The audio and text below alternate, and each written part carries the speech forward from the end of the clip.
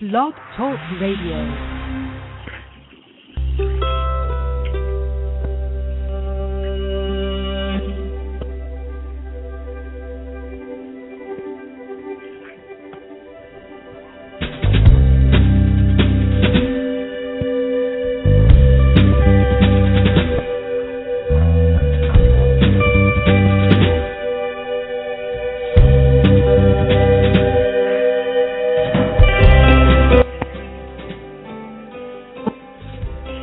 Good morning and welcome to the Mind Whisperer on Blog Talk Radio, Tuesday, July 9th, 2013. And I'm your host, Michael Gordon.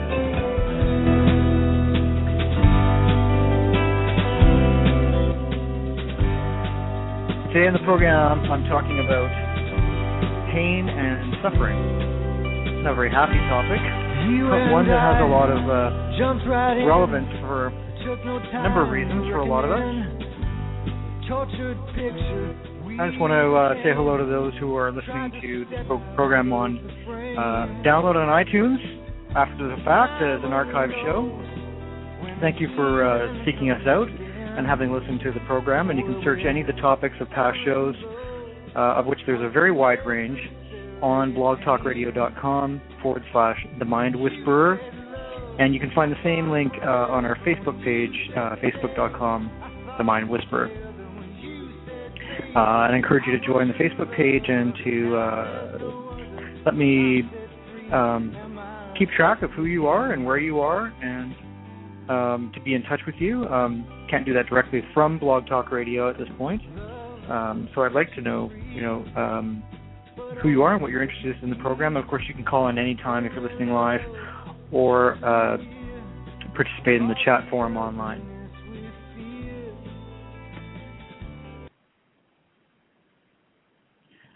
Well, as I said, you're listening to The Mind Whisperer. I'm your host, Michael Gordon.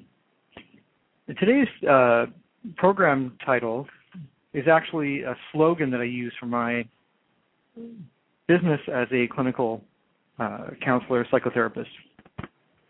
And that phrase, pain is inevitable, suffering is optional, is something that comes from the Zen Buddhist tradition. And I've always found this to be a very potent saying, and it seems to resonate with a lot of people. And it does reflect the sort of Buddhist perspective on life, that is, we can't avoid pain, but suffering is something that we engage in on a meaning level that can become layered with our personal narrative and how we internalize our experiences. So what do I mean by all that? It sounds quite loaded. Let me explain from a physiological point of view first. So our body is geared to warn us of danger, threat, and that could be something external that we perceive in our environment or a potential threat, and it can also be something that's happening within our body, infection, injury, inflammation, etc. Your body gets a message, sends a message through various means in your immune system and nervous system, and your brain responds on a sort of subroutine level that there's a problem. Now, by the time you consciously know about pain, it's because the pain signal is amplifying so much to get your attention. It's almost like it's, tapping you on the leg and saying, literally, hey, there's a problem here. Now, as I say to my clients, in our normal physiological and psychobiological development, that is how we function as a mind-body organism, there's a normalizing kind of regulatory response to these stimuli in the body. In other words, as you develop with a normal development through your childhood and et cetera, and your brain wires itself with the appropriate filtering of information, which is about 70 bits of information a second. Even though your brain is capable of processing 11 million bits of information per second, imagine if all of that came flooding in. So it's being stopped down by a very narrow pipe so that you're not constantly in shock. So there's all kinds of things that are happening in the body that are regulated by, say, endorphins, all kinds of aches and pains, etc. Otherwise, you would feel enormous pain all the time. Now, this is very interesting because when you look at withdrawal symptoms, for example, from opiates like heroin, narcotics, which are replacing the body's natural painkiller, which are endorphins. So now your body is no longer producing naturally a stable rate of endorphins at the receptor sites in the brain. When you withdraw cold turkey from that drug, without methadone, for example, then your body is suddenly experiencing a deprivation of and a non-production of those endorphins. And that's why you hear stories of people, or if you've maybe experienced yourself any kind of withdrawal, you feel intense physiological pain because your body's not sort of just soothing and taking care of all of those nerve-ending responses. And that's what manages the difference between a tickle and a poke. If somebody tickles your skin and somebody pokes it with a sharp object, you know the difference because your body can sense the difference and your brain makes sense of it. Now, sometimes with chronic pain, for example, or injury, the pain signal no longer relates to a medical injury. Now, this can be a little bit confusing, but I'll relate a story from a professional colleague. And I do a therapeutic approach called EMDR, which stands for eye movement desensitization and reprocessing. And what it essentially does is goes back and looks at unresolved incidents in our past that may be physical traumas or emotional traumas that your body, again, kind of all of a sudden those floodgates of those 70 bits per second got opened up more towards that flooding in of 11 million bits of information a second, and your body stays in that hyper-vigilant state. And so EMDR can allow you to go back and get the brain to process and say that event is finished. And this is very interesting when it relates to something like chronic pain, and you might see where this is going. But it's an interesting fact that, again, pain is a signal in the body that something needs attention or something is happening. And after a certain point, that pain no longer becomes a medical condition per se. So if you go to TED.com and watch TED Talk about a neuroanatomist, I think he is, or a neuropsychiatrist named Ramachandran, he's Sri Lankan, and he talks about this incredibly ingenious device, and so simple that he set up to deal with phantom limb pain. And that's when somebody's had an amputation of a limb. In this case, he was talking about an arm amputation below the elbow. But before the amputation, the injury to the person was that their hand was crushed in an accident. So the state of the mind and body prior to that operation were of excruciating pain in the hand, and the closing up and the balling up of the fist, and the pain in the hand. And so the body has what he calls a learned response. And it's learned that pain is there and still there despite the evidence that the arm has been amputated. And so realizing that phantom limb pain, which is still feeling the severed hand or arm, the pain response, even though it's actually not even there, he wondered if that could be reversed. And so he created this very ingenious, very simple device, which was basically a box with a mirror in it. And you stick the patient takes their amputated limb, puts it inside the box, and the box is divided, and they take their other intact forearm, and put it also parallel to the box. And so the mirror, what they see in the mirror, which is next to their severed limb, is the reflection of the intact limb. So to their mind, it looks as if when they look over at the mirror, for example, their left arm is still there. And so this creates a rewiring in the brain. It's neuroplasticity. The brain rewires and says, oh, it's actually happening. It's there. There's the evidence. And that can downregulate that stuck pain response that's associated with the injury. So there's a perfect example of how the brain can rewire itself, and that the pain signal can be completely inappropriate or wrong. even though it's real and it's active, and I'm not suggesting it's made up. It's in a way a kind of psychosomatic disorder, meaning the mind is perpetuating the injury.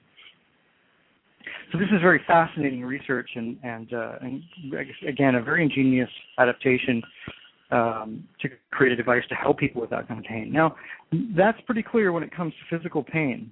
And in a more benign way, for example, most of us know when we have a cramp in our side or, we bump our leg, we're not dying, okay? And for people who are, quite hyper-aroused, in other words, their set point for anxiety is already very elevated and high, they might be channeling all their anxiety into that stimulus of, I've got a stitch in my side or my stomach hurts, into what's called hypochondria. And that's in a mental disorder where the person starts to become paranoid that every sensation in their body is related to some kind of medical condition. So again, most of us are able to normalize and regulate those things. I'm having a cramp, I've stubbed my toe, et cetera, et cetera. And you can actually, when you see the mind over matter, so to speak, in yogis or even the Aikido training that I do, in martial arts, mind over matter works because the brain can say that's not a big deal. If you're cold, you can actually regulate your body temperature. I tell my students if they get a foot cramp, don't react. Relax your body. Take your mind off of it, because the more you relax, the more you, react, the more you amplify that signal between your foot and your brain saying, I'm cramping. Your brain reacts and says, that hurts, and it just reinforces that circuit of the pain response. If you ignore it, your muscle will relax and you'll calm down. Now, you can see the relevance of this in terms of anxiety. If we have a thought, the thought has the same impact to us in terms of fear or just a stress response as a physical signal, a signal of physical pain in the body would. In other words, I have a thought, I'm a bad person, I don't deserve things, I'll never get what I want, I'm unlovable, all these things that we cope with day to day in our negative thinking based on past hurts and conditioning and our irrational assessment of things that have happened, and it just comes from some sort of shaky self-worth at some point. But again, that can become very real to the body. So you can make an equation between the Ramachandran experiment that I related from TED Talks about the severed limb and the phantom pain, and you can look at abandonment or abandonment wounds, or attachment wounds as they're called, from early childhood as phantom limb pain. So that your mind and body are still carrying around the experience that you are a baby who is being left behind, not loved, ignored, neglected, or worse, abused. So similarly to that experiment, we can train the mind to have a different response. And that's certainly what's happening in the EMDR therapy. You go back and you reprocess, you reframe the incident or the conditions that are still stuck for yourself. So this is another kind of mind over matter thing. Of course, it has to occur in the specific way that those things are locked in the body, and that's where it becomes very tricky. So I have patients come to see me who have been to body workers, they've been through shiatsu, for example, or they've been through talk therapy, or they've been through pharmacology intervention, which means antidepressants, or all kinds of therapies that don't quite address, because you never know how that hurt or that past injury has been internalized or metabolized into the body. But when we can identify things as being a negative emotion or a negative thought, it gives us something to work with. And we can challenge that thought and then again down-regulate that learned response of shame, negativity, anxiety, depression, sadness, low self-esteem, and the self-destructive emotions that we carry. And meditation is not only something that belongs to contemplative traditions like Buddhist practice, and certainly that's what the Buddhist teachings prescribe as a very powerful antidote to these afflictive emotions and body experiences. But meditation is something that's being recognized by neuroscience now as an aspect of mindfulness, and that is attention, or what's called meta-awareness in the body, overarching awareness, higher awareness, to look at this as simply being a process of mind and body. One example I give my patients is some great work that was done by Barry Schwartz, I believe his name is, who wrote a book called Mind and Brain. And he worked at the Boston Hospital with an outpatient program with obsessive-compulsive disorder patients. And this is a very, very difficult disorder because patients know they're being obsessive. They know they're locking the door 25 times. But the compulsion part of the disorder convinces them on a primal level that they have to do it. So it's a very disturbing disorder. However, what he did with mindfulness was get them to realize that there's an area of their brain that was misfiring. And when they found themselves going into a ritual behavior, locking the door, washing their hands, he got them to put their attention on, that's that part of my brain that's misfiring. It's just a out of whack response. Much like you'd say, that's just my sore knee. Okay. And again, you regulate, normalize, get some perspective on it. You don't feel so closed in by it.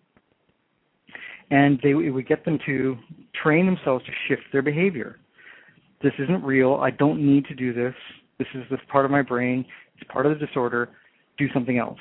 It'll be okay. And as they start to get traction in shifting their behavior through that mindfulness, the frequency of those episodes decreased. And of course, then all the symptoms decreased as well, because you have anxiety about you're going to have another OCD episode.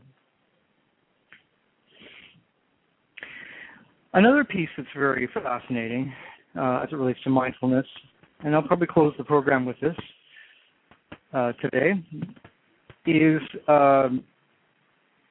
something that was related by the Dalai Lama in a discussion with social scientists that was recorded in a book called Destructive Emotions, edited by Daniel Goleman, who was the author of the groundbreaking book Emotional Intelligence. And in this dialogue that was edited and put into this book, the symposium with these social scientists, the Dalai Lama was relating how Tibetan prisoners under the Chinese were tortured. And those prisoners who had mind training, okay, so that's meditation, Buddhist practice, Buddhist teaching, the whole perspective and grounding in that non-attachment practice and perspective. Those who had that mind training and practice suffered less from the torture. Now, here's a very clear example of the relationship between pain and suffering. So the pain of torture is horrifying, but the personalization of the pain. Why is this happening to me? My poor self. I can't endure this. All the personalization compounds the effect of the torture, and you can now see from what I've described today the way that pain is experienced in the body, how much injury and how much pain response the body has, and certainly, more importantly, the traumatic after effects of having gone through that. And we can see that in post-traumatic observation and diagnosis and assessment of people who've been through horrific experiences like that the ones who were able to distance themselves a little bit or not attach so strongly to what happened, and again attach meaning and their personal narrative to it, suffered less. Their symptoms reduced quicker and were not as prominent to begin with. Intrusive memories, somatic re-experience of the event, etc., etc. Classic PTSD symptoms. Another example given in the book is about a train disaster in Bangladesh. And a number of children were injured in this massive train derailment. And again, the children who had some kind of mindfulness education and contemplative practice, meditation, etc., were not as disturbed after the event and recovered quicker. So this tells us that the experience of injury, whether it's a physical injury or the psychological, emotional injury, is the same. And we also know from empirical research that at the physiological, at the genetic, at the cellular level, that damage occurs to the DNA and at the cellular level of an organism when they experience stress, emotional stress, not just physical injury. And of course, this is something that's been experimented with plants. And they've done readings on plants, and they've actually done readings where they got a potential difference in a measurement at a plant at rest and a plant when someone brought scissors to go and cut the plant and essentially kill the plant. So this shows us that not even non-sentient beings have a sense of perception or injury. But as sentient beings and as highly conscious beings, being Homo sapiens, we have the capacity with our consciousness to manage these experiences, and we can't prevent painful things from happening. That's not the idea, is to live in the illusion that we will never have pain. We're all going to age. Aging is a kind of sickness or disease. It's a breakdown of the body, and the body has a life cycle. But certainly those who recognize that life cycle and are able to engage in life at the highest level of appreciation and vitality and self-actualization live better lives. The quality of life is better, rather than living in apprehension and fear and anxiety that, what if I get sick, et cetera, et cetera. You're not living in the moment. We don't appreciate the moment for what it is as a gift, and we actually kind of hoard life, trying to have this sense of security that nothing bad will ever happen, and I'm kind of sandbag myself against pain. This relates to a previous program I did talking about vulnerability and how, paraphrasing the researcher and presenter Brene Brown, who talks about how we rehearse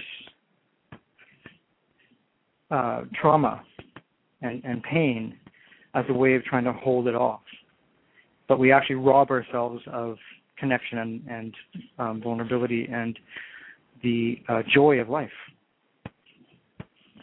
So we come back to the title.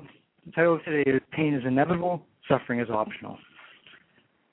And you can start to look at your own relationship to pain. You can look at, for example, how parents treat their children. If a child runs into a table leg or falls down on the pavement in the park or whatever, and they coddle their child and go over and suit them up and soothe them and be overly attentive, then they're strengthening that neural pathway in the child's developing brain and sensitizing them to this thing, which is actually just a normal part of childhood. You're going to run, you're going to fall down. If it's something serious, we'll stop, give it attention, and etc. But you're teaching, training their minds and their bodies to a pain response, and healthy parenting is that which doesn't overcompensate.